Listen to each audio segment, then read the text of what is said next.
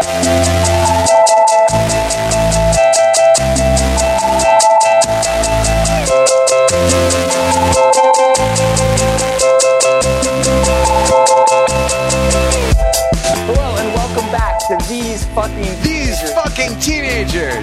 podcast that subjects Gossip Girl and Glee to a level of sociological scrutiny that they definitely deserve. With you as always, I'm Ryan Shealy. Back from Dublin.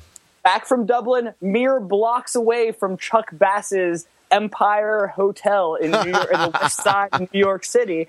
And joining me from the University of California in Los Angeles, it's in Los Angeles, is Mr. Matt Rather. How you doing, Matt? Hey, what's going on, Ryan? It's glad to be back. How was your week off? It's glad. What is glad? What is glad to be back, Matt? My sociological acumen. Yes, as is mine. Yeah, we're back after a week off because we had a week of hiatus because I was at another academic conference in Dublin, Ireland. Did you confer? You may have heard of it. It's in Ireland.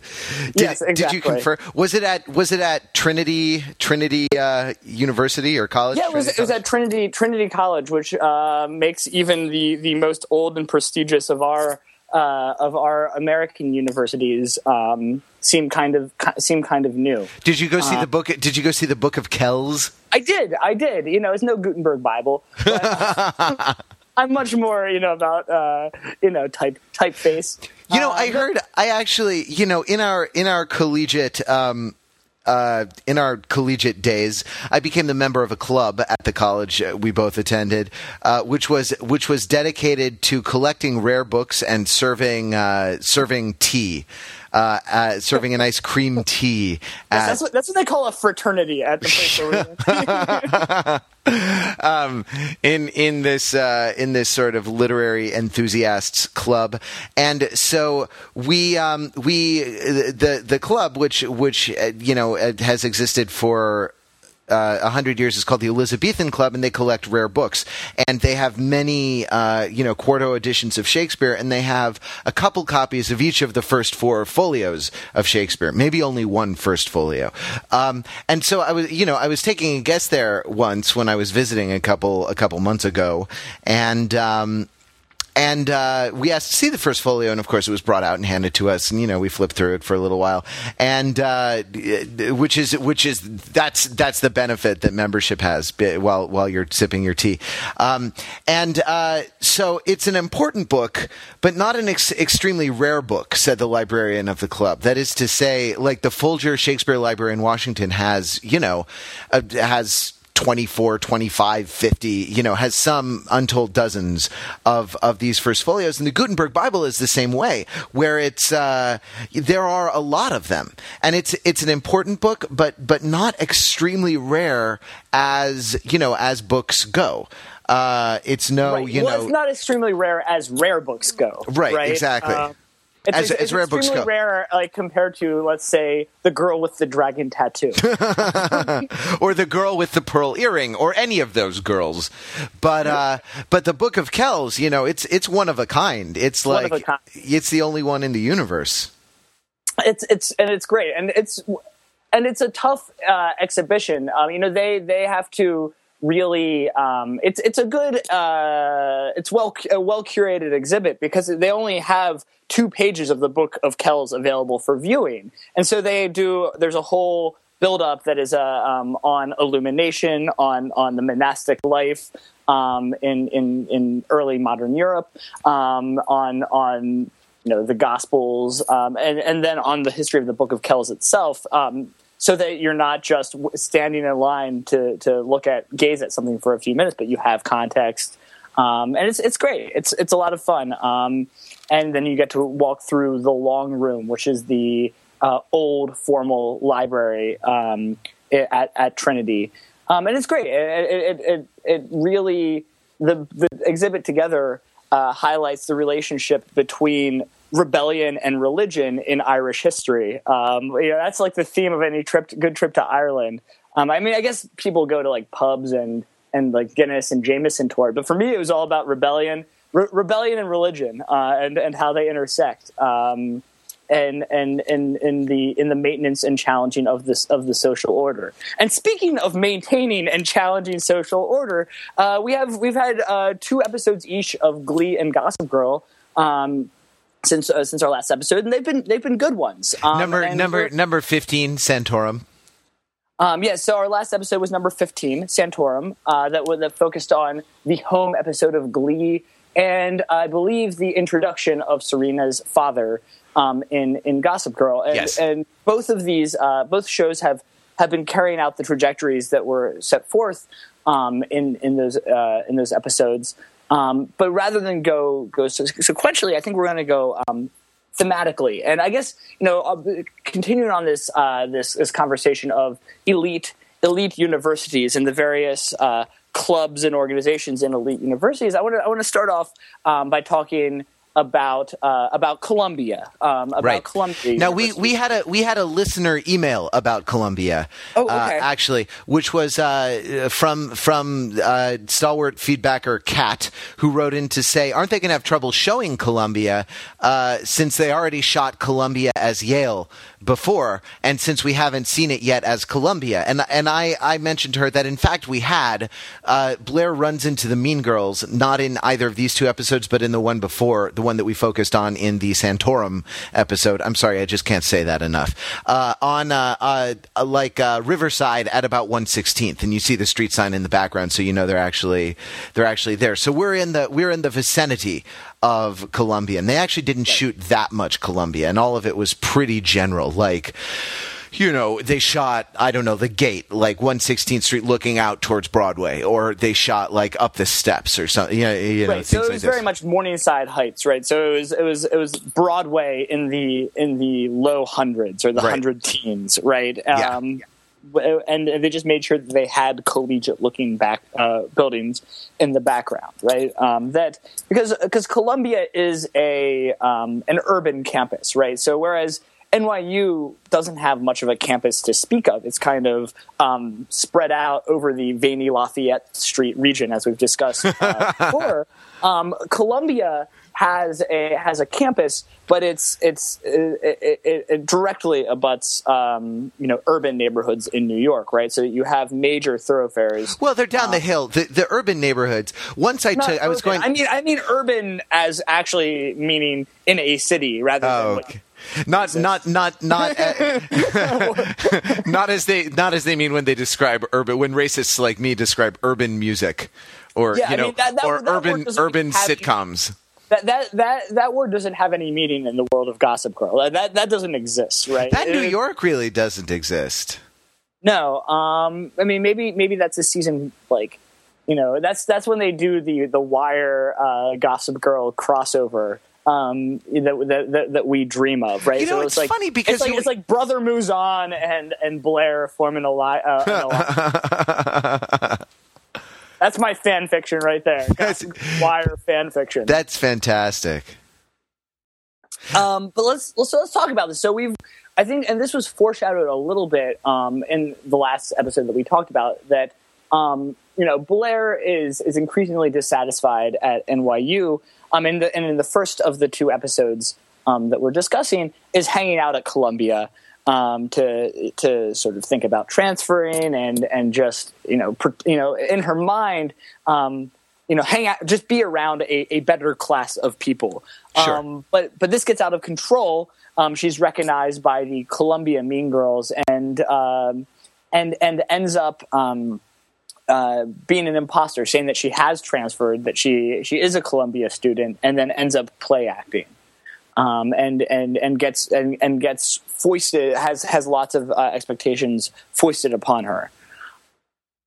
And I think what's interesting about that was a good summary. That was a good recap, Ryan. There, thank you. That's I great. know. This is odd. I was waiting for you to jump in with analysis. I mean, I feel like it was a while ago, so I'm feeling the need to refresh our memory. Right. But I think what's interesting about this, right? So what I thought was interesting, given that this is not a recap show, this is not a review show, this is a show about sociology, political sociology, and narratology. Also, spoilers and dirty words. And spoilers and dirty words, which we've had not nearly enough of in this episode. Right. We sorry, I lost my train of thought. Thanks. I think what's interesting about this episode, right, is that Blair has sort of not had she's been a queen without a queen without a state, without a kingdom, since she graduated from Constance. Since she graduated, her government is in exile, if you will. Yes, exactly. And so but what's interesting is that as soon as she arrives at Columbia, and she's treated as a returning sovereign by the mean girls of Columbia, who are sort of overwhelmed with joy at being, they see her cell phone go off, and they're overwhelmed with joy at being witness to like the hatching of a scheme.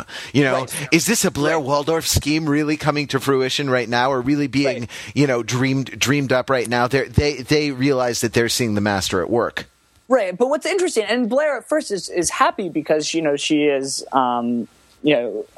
being appreciated. She's being given the sort of deference and respect that she feels that she deserves. But then also the expectations of these minions, of these followers, also constrain her in that they have expectations that they believe that she is a student at Columbia, and they when there's I think there's drama involving Jenny, right? She just wants to live and let live, and they won't have any of this, right? The Blair that they know of through legend would put Jenny in her place, right? Yeah, we'd kind of rush to Serena's aid, right? Because Jenny is trying to horn in on Serena's man there.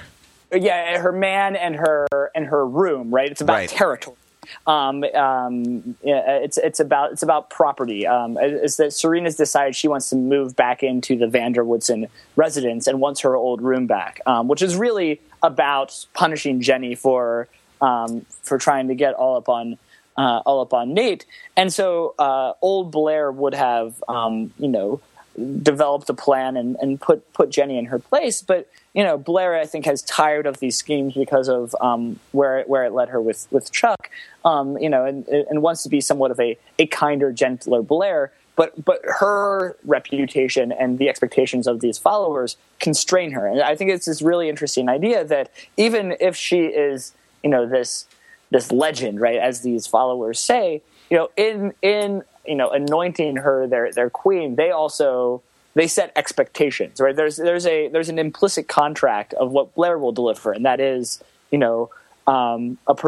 providing schemes and ruling in a certain way. And if that is not in line with their expectations, then there's cost to pay. So I thought that was that tension was really interesting, right? That Blair got what she wanted, and it was more than she bargained for, right? And it requires that is to say, you put it well in our notes for this show, which is that when you consider rulership as an obligation, a ruler requires a power base, and the power base might demand policy concessions from the ruler, so that you don't necessarily get to rule entirely autocratically, even if you are a monarch.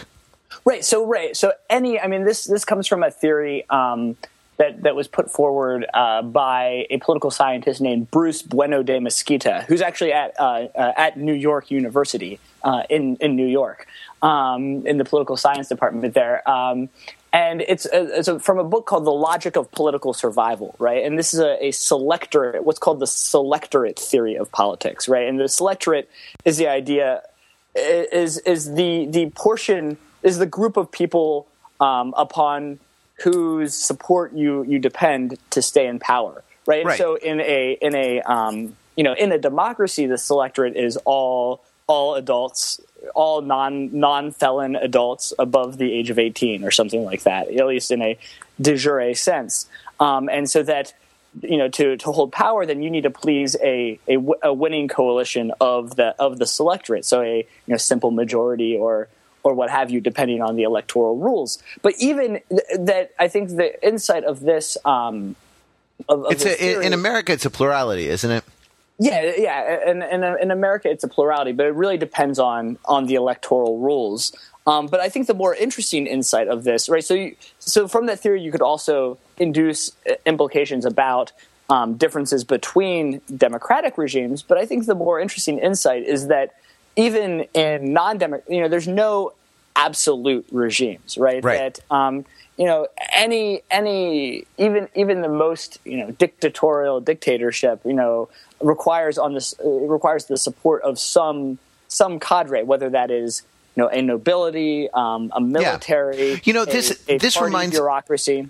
This reminds me of maybe there's a more classical example that you know about, but my background is in the literature of England in the late medieval and early modern periods, and this reminds me of of the monarchy of Elizabeth, for example, where you had these incredibly powerful nobles, landed nobility, right, who in many cases out-earned the crown, or had a private power base or a private army. This has been the case throughout the history, I think, of a lot of European monarchies, where someone other than the power was consolidated with someone other than the notional monarch, and yes. And so maintaining the monarchy had to do with sort of kissing the right asses at the right time, right? Well, it's coalition management, right? And it's a mix of providing sort of private goods, right? Whether that's in the form of payoffs or specific, in American politics, pork barrel projects to specific constituencies, or providing public policies that are preferred by a specific sub-constituency, right?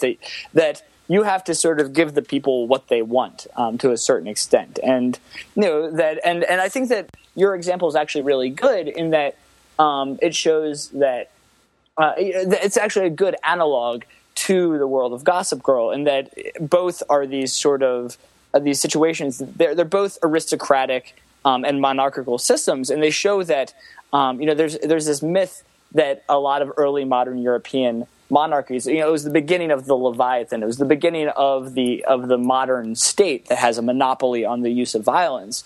And I think what your example shows, and we've talked about this a little bit on the show, is that prior to the French Revolution, a lot of monarchy, even the more absolutist monarchies that you even saw in France or in Russia, depended on bargaining within different classes of society, whether that's aristocrats or growing urban merchant elites, right? So that rulership is a bargain, and you trade policy for support. And there have been various attempts throughout history by monarchs to consolidate their power. The one that's leaping to mind at the moment is Louis XIV and Versailles. Mm-hmm, right. Mm-hmm. Whereas, these English, the English nobility was powerful because they were there out on their own land and could do a lot of stuff because they were out there. And if you bring all the nobles under your roof and kind of make them dance for you, you can exercise greater control over them and kind of maintain your power a little more in a slightly more stable way.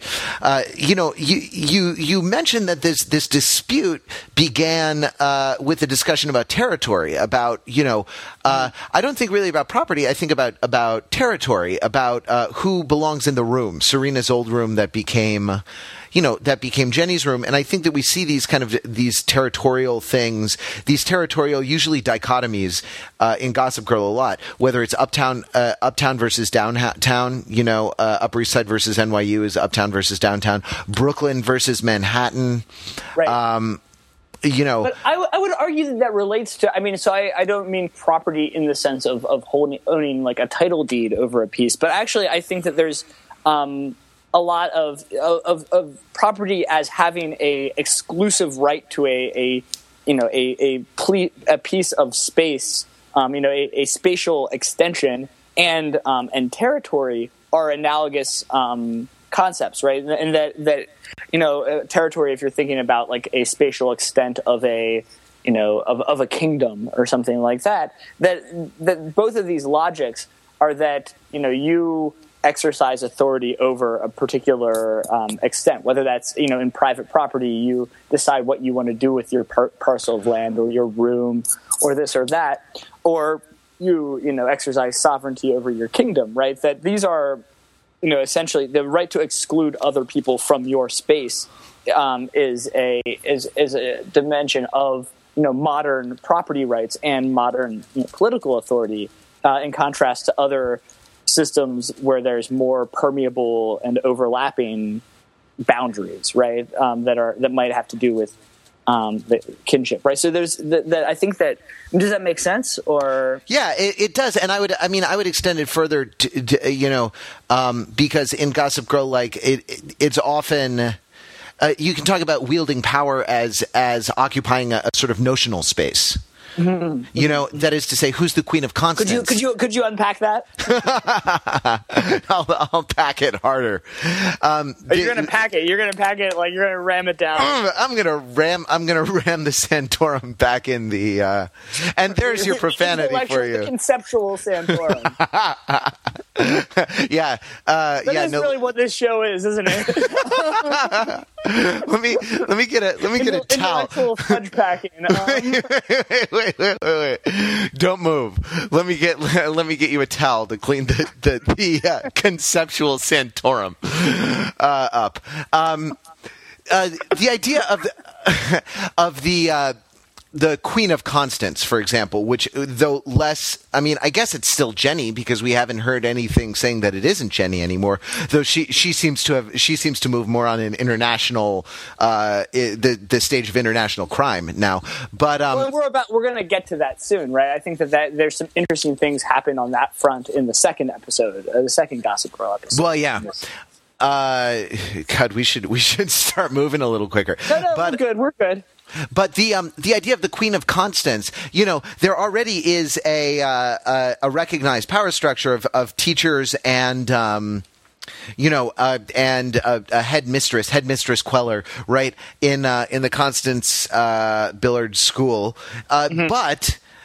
Saying that Blair or that Jenny is Queen of Constance says that she kind of occupies she claims that territory as kind of as kind of a notional territory. The idea of Constance society, the set of social relations that makes up the non-physical aspect of the terrible social technology that we call high school.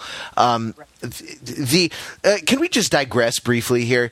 I really mean this. That you mean from the digression? Or? Yes, yeah. From the can we make a further digression? I think that high school is a terrible social technology, and not just because it happens at one of the most sort of traumatic times of life, right? But because it seems to me that in pre-industrial societies, when what happened to adolescent children or young adults, what happened to people, passing through adolescence was that they were integrated into a multi-generational, goal-directed sort of work group, whether it was centered around agriculture or around a trade or, what have you.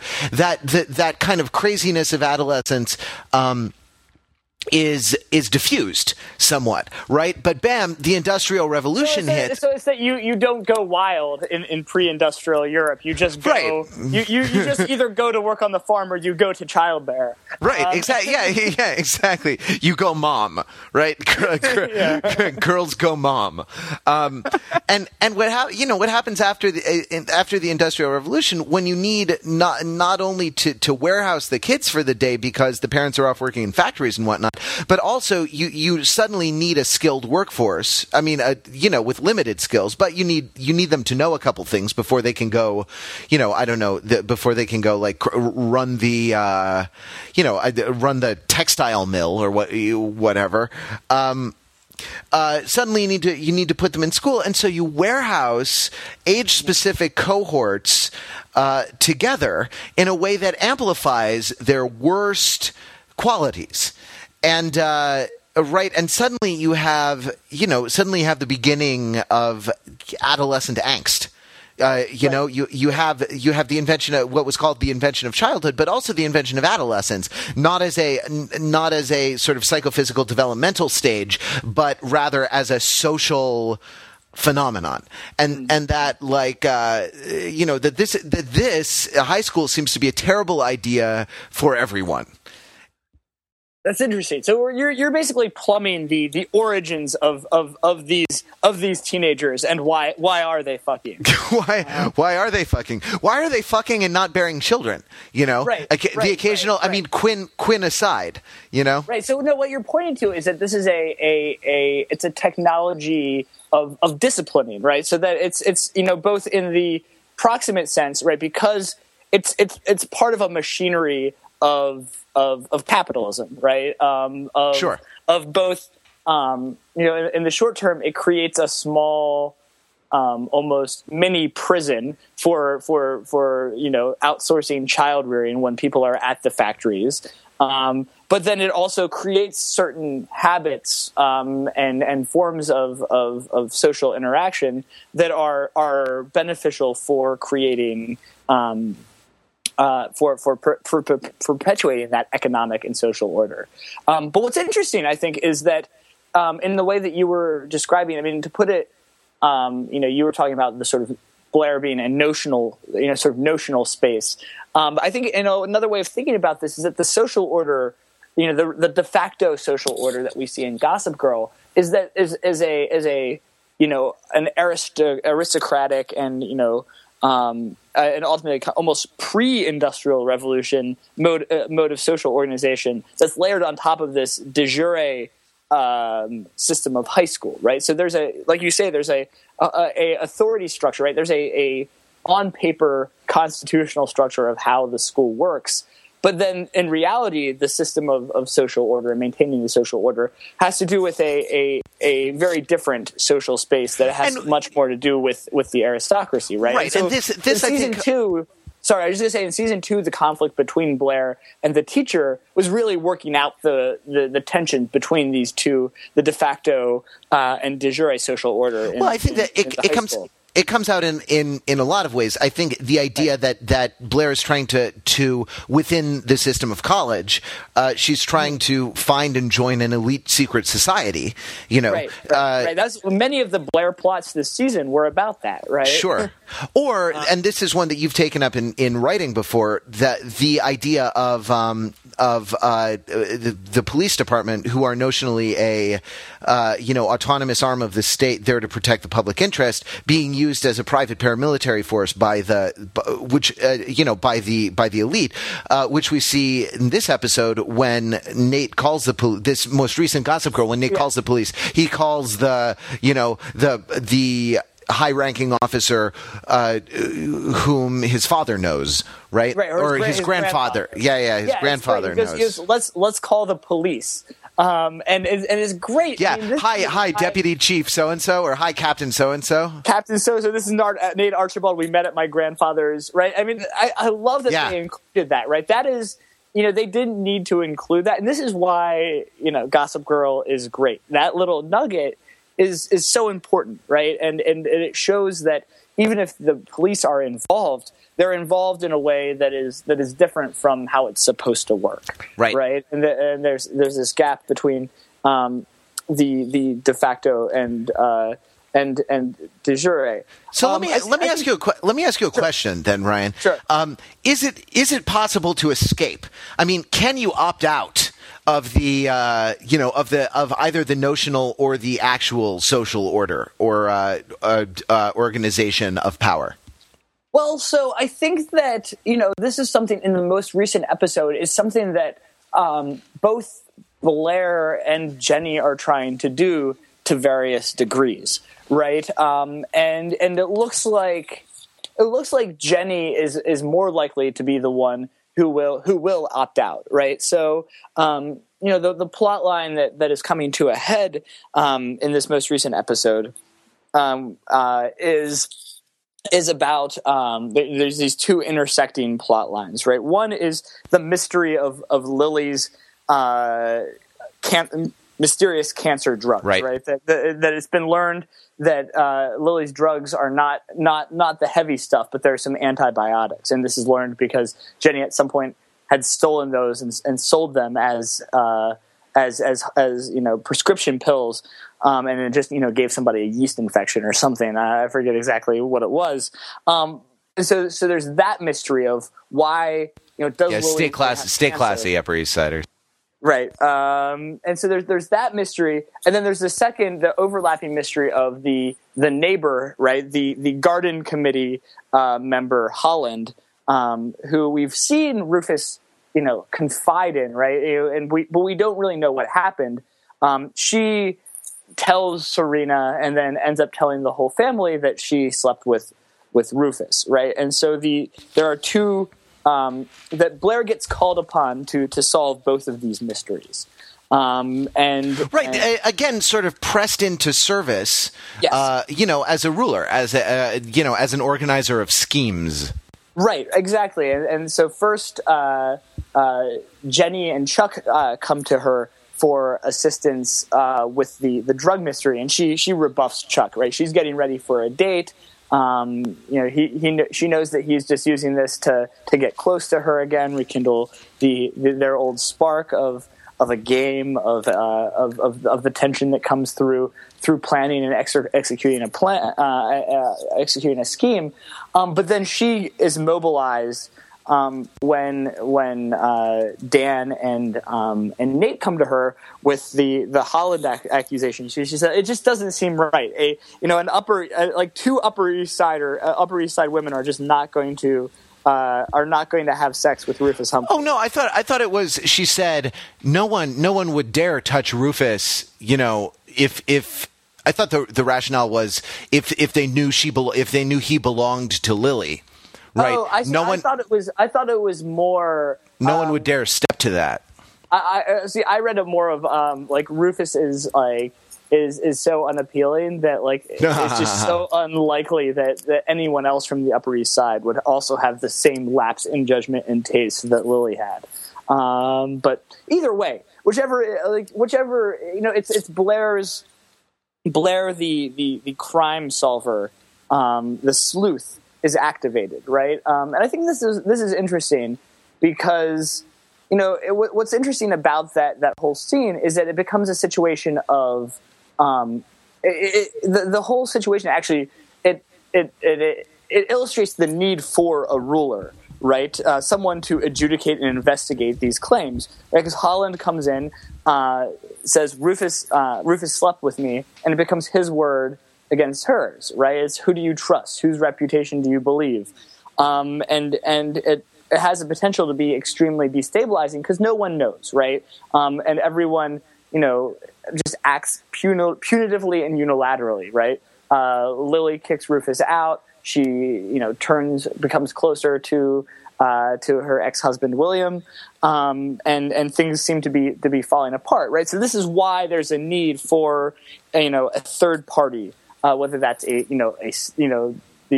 investigatory services of a police department is not in this case. It's Blair, right? It's Blair who is committed to upholding a social order and has the tools at her disposal to do this. And she, she has the notion that this doesn't seem right, both logical or morally, normatively right, and gets sucked back in, right? It's her. She can't shirk her obligation. No one else will do it, and so she's unable to successfully opt out, right? That she knows that it is that is wrong, and is called to service, right? And they execute a textbook Gossip Girl scheme. And get Holland to admit this situation. Though it's not. I mean, it seems to be. It relies heavily on improvisation. I mean, I guess it's textbook in that Jenny fucks it up, right? Well, it's textbook. Well, I mean, what I mean to say is that it is. I was going there, right? So it's textbook. I mean, even Blair says, well, a good general always has several contingency plans, right? There's a fog of scheme. Right. Even at some point on Blair's date, she's, her date is reading through the Columbia course catalog with her new Columbia rugby player date. And one of the classes that they're looking at is the philosophy of war. Right. And Blair says, ooh, that sounds like my style. Right. And so in a true, in true Clausewitzian fashion, there is friction, right? These plans aren't So when I say a textbook Gossip Girl scheme, I mean in that there is, there's chaos, and but people improvise and play their rules. So I think that the improvisation is crucial to. Because everyone gets in the same room, right? That's the classic Gossip Girl. There's chaos, and there's a sense of hidden motivations that there's a sense that there's incomplete information about who wants what. Wait, so let's talk about this. So what's the monkey wrench in that? You mentioned it before. Well, right. It's that Jenny is trying to screw things up. She's trying actually. She finds herself acting in concert with Dr. Vander Woodson, who, by the way, is the richest MSF doctor that I think could possibly exist. Right. It's one of these things. It's either he was able to become an MSF doctor because he's from a wealthy family, or he's actually like a drug warlord. Right? He's like siphoning off. Does MSF have that problem a lot? Off like AIDS drugs, right? Like antiretrovirals, replacing them with antibiotics, and giving the antibiotics to Africans, and then selling back the ARVs on developed country markets, right? And they all get I like maybe and they all get yeast infections, so they think they're cured. Exactly. Thrush, I believe it's called. Yeah. Anyway, she finds herself allied with him, kind of unintentionally, because they have similar aims, though for different reasons, which is to break up the Rufus Lily marriage. Jenny, because I think she wants things to go back to the way they were, when they were in Brooklyn. And I guess they've been building this up. It seems kind of unmotivated to me, because she has sort of enjoyed being an international, drug mule. But even so but being an international drug mule was her way of acting out against the queenship, right? So that throughout this season, she in various ways has also dealt with the constraints of being the ruler, right? That she wanted to make it a kinder, gentler monarchy, right? And change the sort of basic constitution. And some of the Mean Girls called in Blair, right? And there is a a correction back to more close to the status quo. There's various ways that she wanted to opt out, right? So she wanted to, and I think the involvement with Damien in the drug dealing was another way of, trying to get to buck the constraints imposed by rule, the expectations of what a queen does, right? So what we were just talking about with respect to Blair. She wants to change the social order. She can't. She wants to escape it through, like you say, operating on a different level, an international level. And this is something. This is something that we've seen from Jenny before, that she does have the capacity to improvise in the midst of these schemes, and she's a very strong, to use Harold Bloom's kind of rubric, she's a strong misreader of social norms. Really, exactly. No, I think that's exactly what I was going to say as well. Right. So she. She's engaging in this act of misprison, right? Right. Of misreading and sort of creatively reinterpreting the nature of the social order and the symbolic representation of it, and through that creating space for agency, right? And so her new gambit for agency is destroying the social bond between that had her family in the Upper East Side to begin with, right? So that if she can wreck Rufus and Lily's marriage, then she can just press the reset button and have everything go back to how it was. It's the equivalent, and this is lost spoiler. Why? So it's the equivalent to detonating the nuclear weapon at the end of the most of the previous season of Lost. I'm kind of disappointed in you, Ryan, that you actually did a spoiler alert before you just. Oh, what is going on, man? What has gotten into you? We don't respect spoiler alerts. I'm just reading our own social norms. So maybe we can jump over to Glee at this point a little bit because let's just finish this up, right? So that what it seems to be that is. Sorry, you pack that Santorum. Let's pack it, and then unpack it, right? Blow it out. All over the faces of okay, go on. So I think this is what's going to come to a head in the season finale, right? So here's the one last thing I wanted to talk about, right? So that what it's setting up is Jenny taking an exit option, right? So that Jenny makes this gambit to play a spoiler in this scheme, but it fails, right? And then Rufus and Lily, there's revelations. I think Billy Baldwin makes it out of the country. Rufus and Lily reconcile. And it's your classic Gossip Girl resolution, right? The tension is resolved, and Jenny and the social order is restored. And Jenny says, "So this is it, so you guys are just going back to how it is." And I think what that that plays on two levels, right? So that in some ways she's now reacting against the actual. The structure of how conflict is resolved in the world of Gossip Girl, both actual social conflict, but also narrative conflict, and that there's tension for an arc of 2 to 3 episodes, and then someone gets written off, essentially, right? Yep. This, I think, has to do with the actress Taylor Momsen leaving the show because we know that she's not. We know that she's not back for at least some part of next year to pursue her quote unquote music career, right? And I don't know if you've heard any of The Pretty Reckless. I have not. Are they an improvisational noise collective?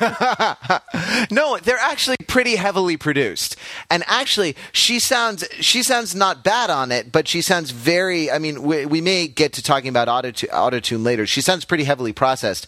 And she sounds like she's 10 years older than she is. She sounds like the Evanescence girl on some of their records. Auto-tune and cigarette smoke filters. Yeah. Exactly, like Courtney Loveification. It's not just the hairstyle anymore.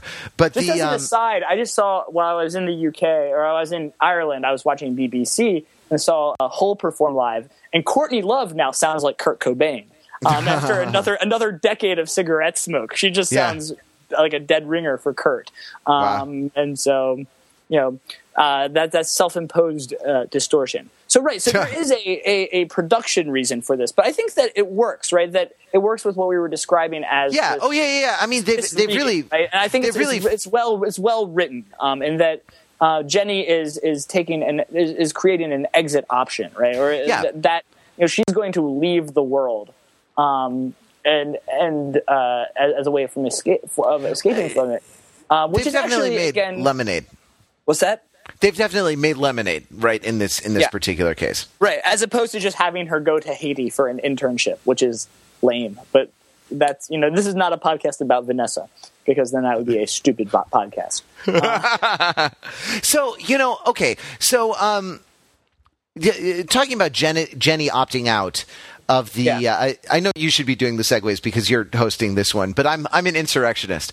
So talking about Jenny opting out, I think that goes very well with social order restored. I think where you were going to go with this. Wait, that's it? We're just back to the way we started? Yes, we are. That's how it works. This is how the These for Fucking Teenagers podcast works. Is there's lots of there's lots of noise, there's lots of bluster, but we ultimately end up where we Santorum, in the Vanille Lafayette Street region. But so I think that you see it. A similar themes developed in this most recent episode of Glee, in that Puck. The quick summary where we're jumping in here is Puck has had his social status diminished because for the reasons of a dermatological checkup of a possibly cancerous mole, he had to have his mohawk shaven off, and it decreases his social standing. And as a way of climbing back up to the social ladder, he decides to pursue Mercedes, who has become one of the coolest girls in school because she's now a Cheerio, right? And the plan works through by wooing with Sammy Davis Jr. songs. It works, right? But how do you read the connections, right? So I've given you the setup. I'll let you unpack the mental Santorum. We need a new dirty metaphor. I'll let you think about it. This, man, you set the cognitive agenda. It's here. Sorry, dude. Wait, I don't have the discursive power to set the cognitive agenda. Weapons of the week. So look, I mean, I think there's a lot of stuff going on here. The idea that the previous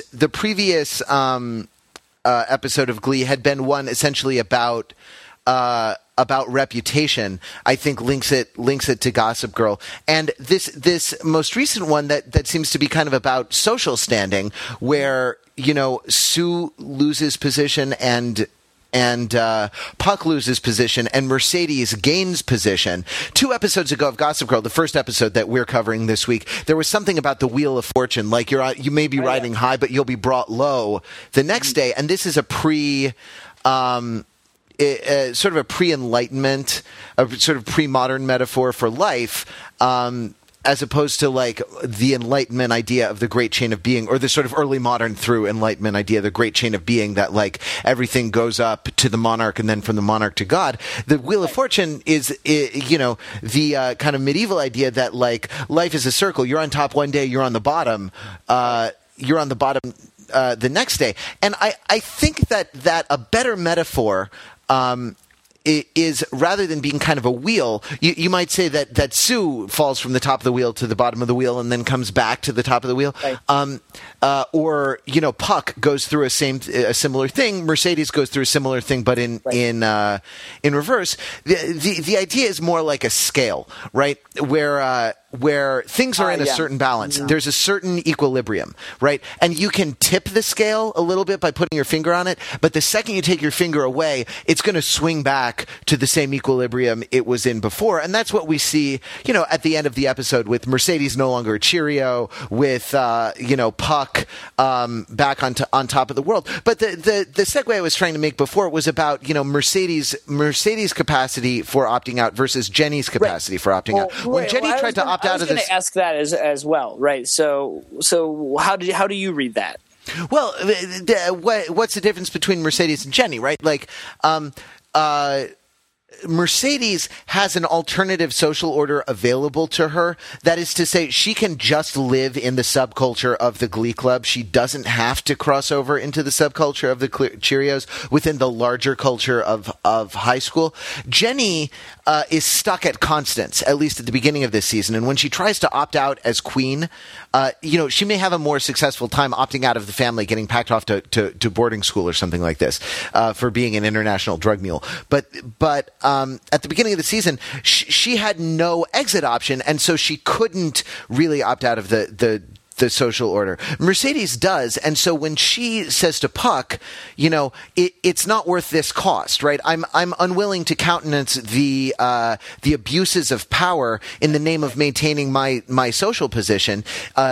She's doing a couple of things. One, she's implicitly recognizing that. That the high school social order is predicated on an organized use of violence, whether legitimate or not, an organized use of violence. And we see that, in the kind of... Puck says this, right? Puck says, like, well, this is what I have to do, right? Like, I'm retaliating. Because, it's basic order, right? If I don't do this, everything's going to fall apart. And you even see this, I think it was like in one of the last episodes of the first half of the season that Finn gets hazed by some guys in the locker room for being in Glee Club. And they also say the same thing. It's like, hey, this is just the way it works. Right? We're just playing our role in maintaining this order. Otherwise, everything will fall apart. Right. Well, this is something that's been played with a lot. The idea, and it's funny because the order, the life of a high school student is solitary, poor, nasty, brutish, and short. So it seems like short, fortunately, only 4 years. It seems like the organization that's being maintained, is pretty brutal, right? Mm-hmm. Is more like the Hobbesian state of nature than it is like, life under the Leviathan. Right. Okay. There's a difference between Jenny's kind of weak opposition and Mercedes sort of taking a principled stand against these against this form of rulership, or against the abuses that this form of rulership necessitates. Right. Well, I mean, it's interesting. It'll be interesting to see if this is just a once and done thing, right? We've talked about this a little bit in Glee. Of this very much well could be a thing then that is not referenced again, right? This could be a Kurt on the football team sort of plot line, and then in the next episode, Puck's hair has grown back and it's not an issue anymore.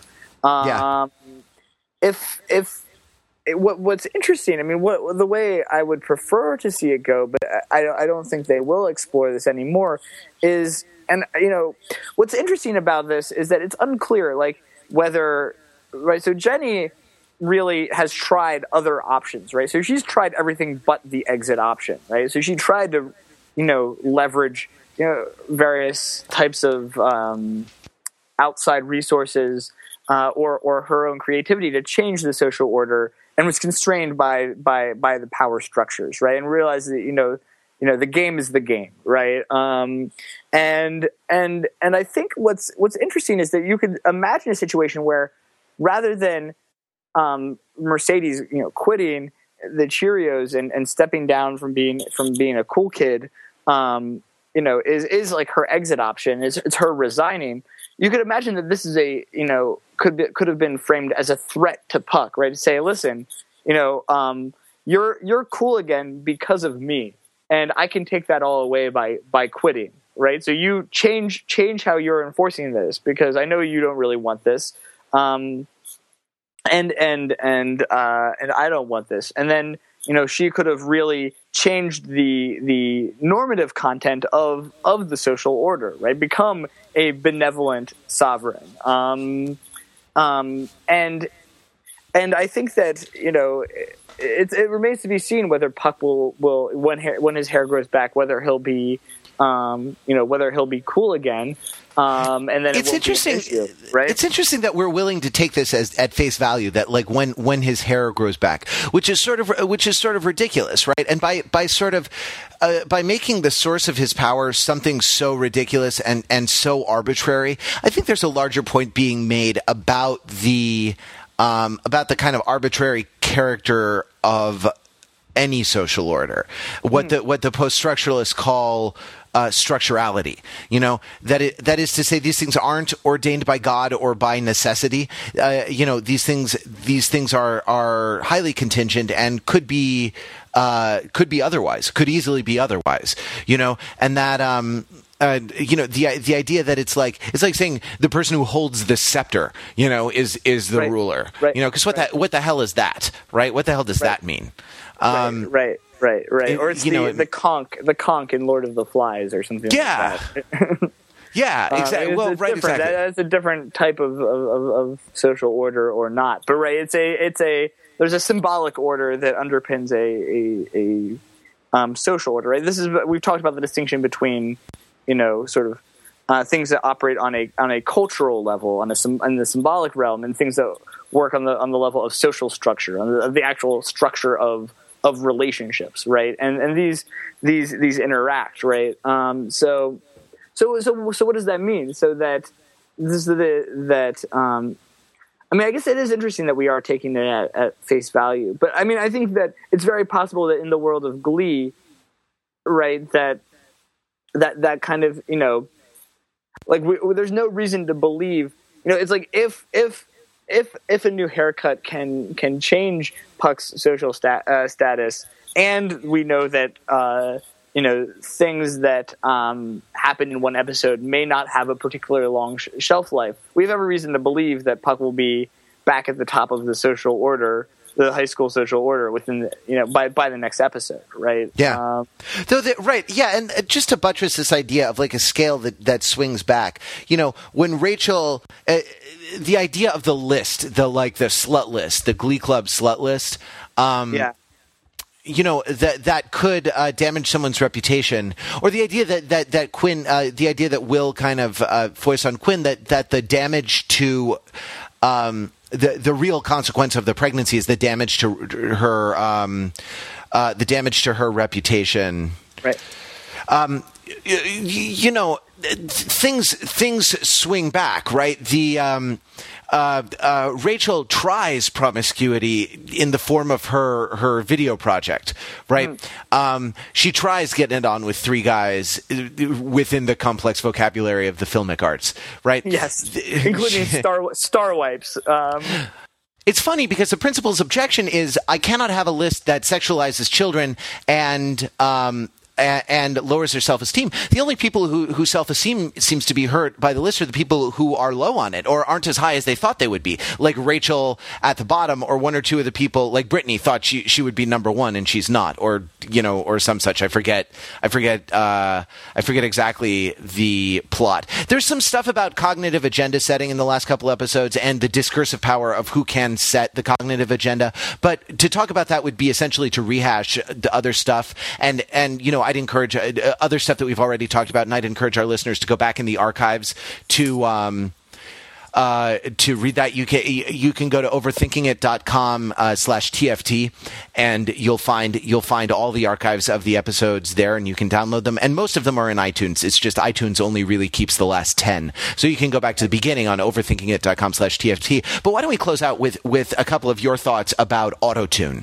Well, I think that we can transition, right? So that rather than rehashing even the definition of cognitive agenda setting and how it works in Glee, I think that we've talked a bit about how Glee is a show that, you know, has one of the elements of what Glee is about the self and about the sort of representation of the self, and the relationship between you know, the internal life and the sort of intersubjective or collective life as manifested through popular music, through song. Right, and I think which is Jordan has pointed out is an artistic form that lives in a liminal area between personal and intersubjective. Exactly, and I think that what the most recent episode plays on that, and really, and the previous episode as well, play on that really well and sort of confirm that interpretation, and in particular in the use of autotune, in the role of autotune, right? And so in this episode on the voice, right, the episode is called Laryngitis, and it's about Rachel losing. You know, Ryan, sorry, I'm going to interrupt. We're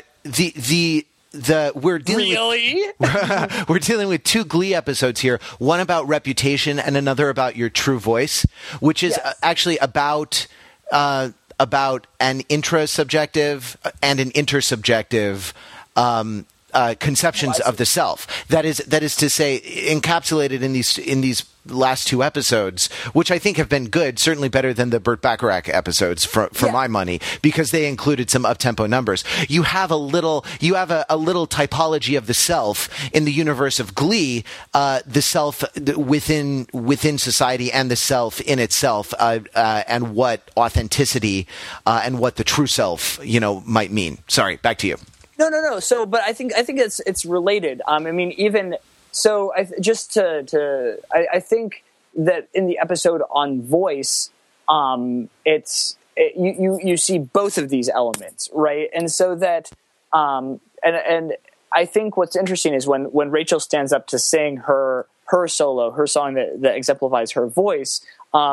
it's one of the few times we hear a untreated voice in Glee. And I mean, and Lea Michele plays it up, right? So she deliberately sings off key. She's not trying to sing well. Right. And she sings badly very well. Right. And what's interesting is that she notices it, right? She doesn't sound like herself, but also everyone else recognizes it, right? So that even this voice is about both how you hear yourself, but how that is also recognized and affirmed by your peer group. So I think even this one has this intersubjective component to it, right? That everyone starts kind of looking at each other when her voice sounds terrible.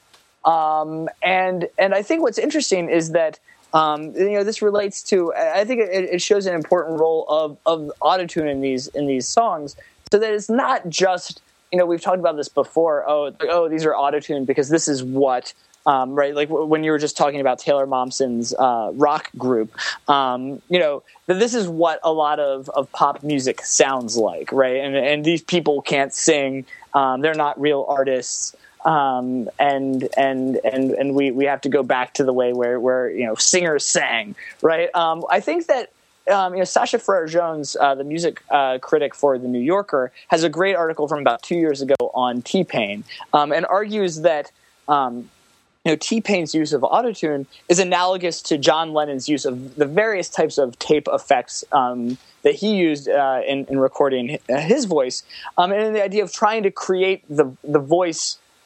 The sound of his voice that he hears in his imagination, right?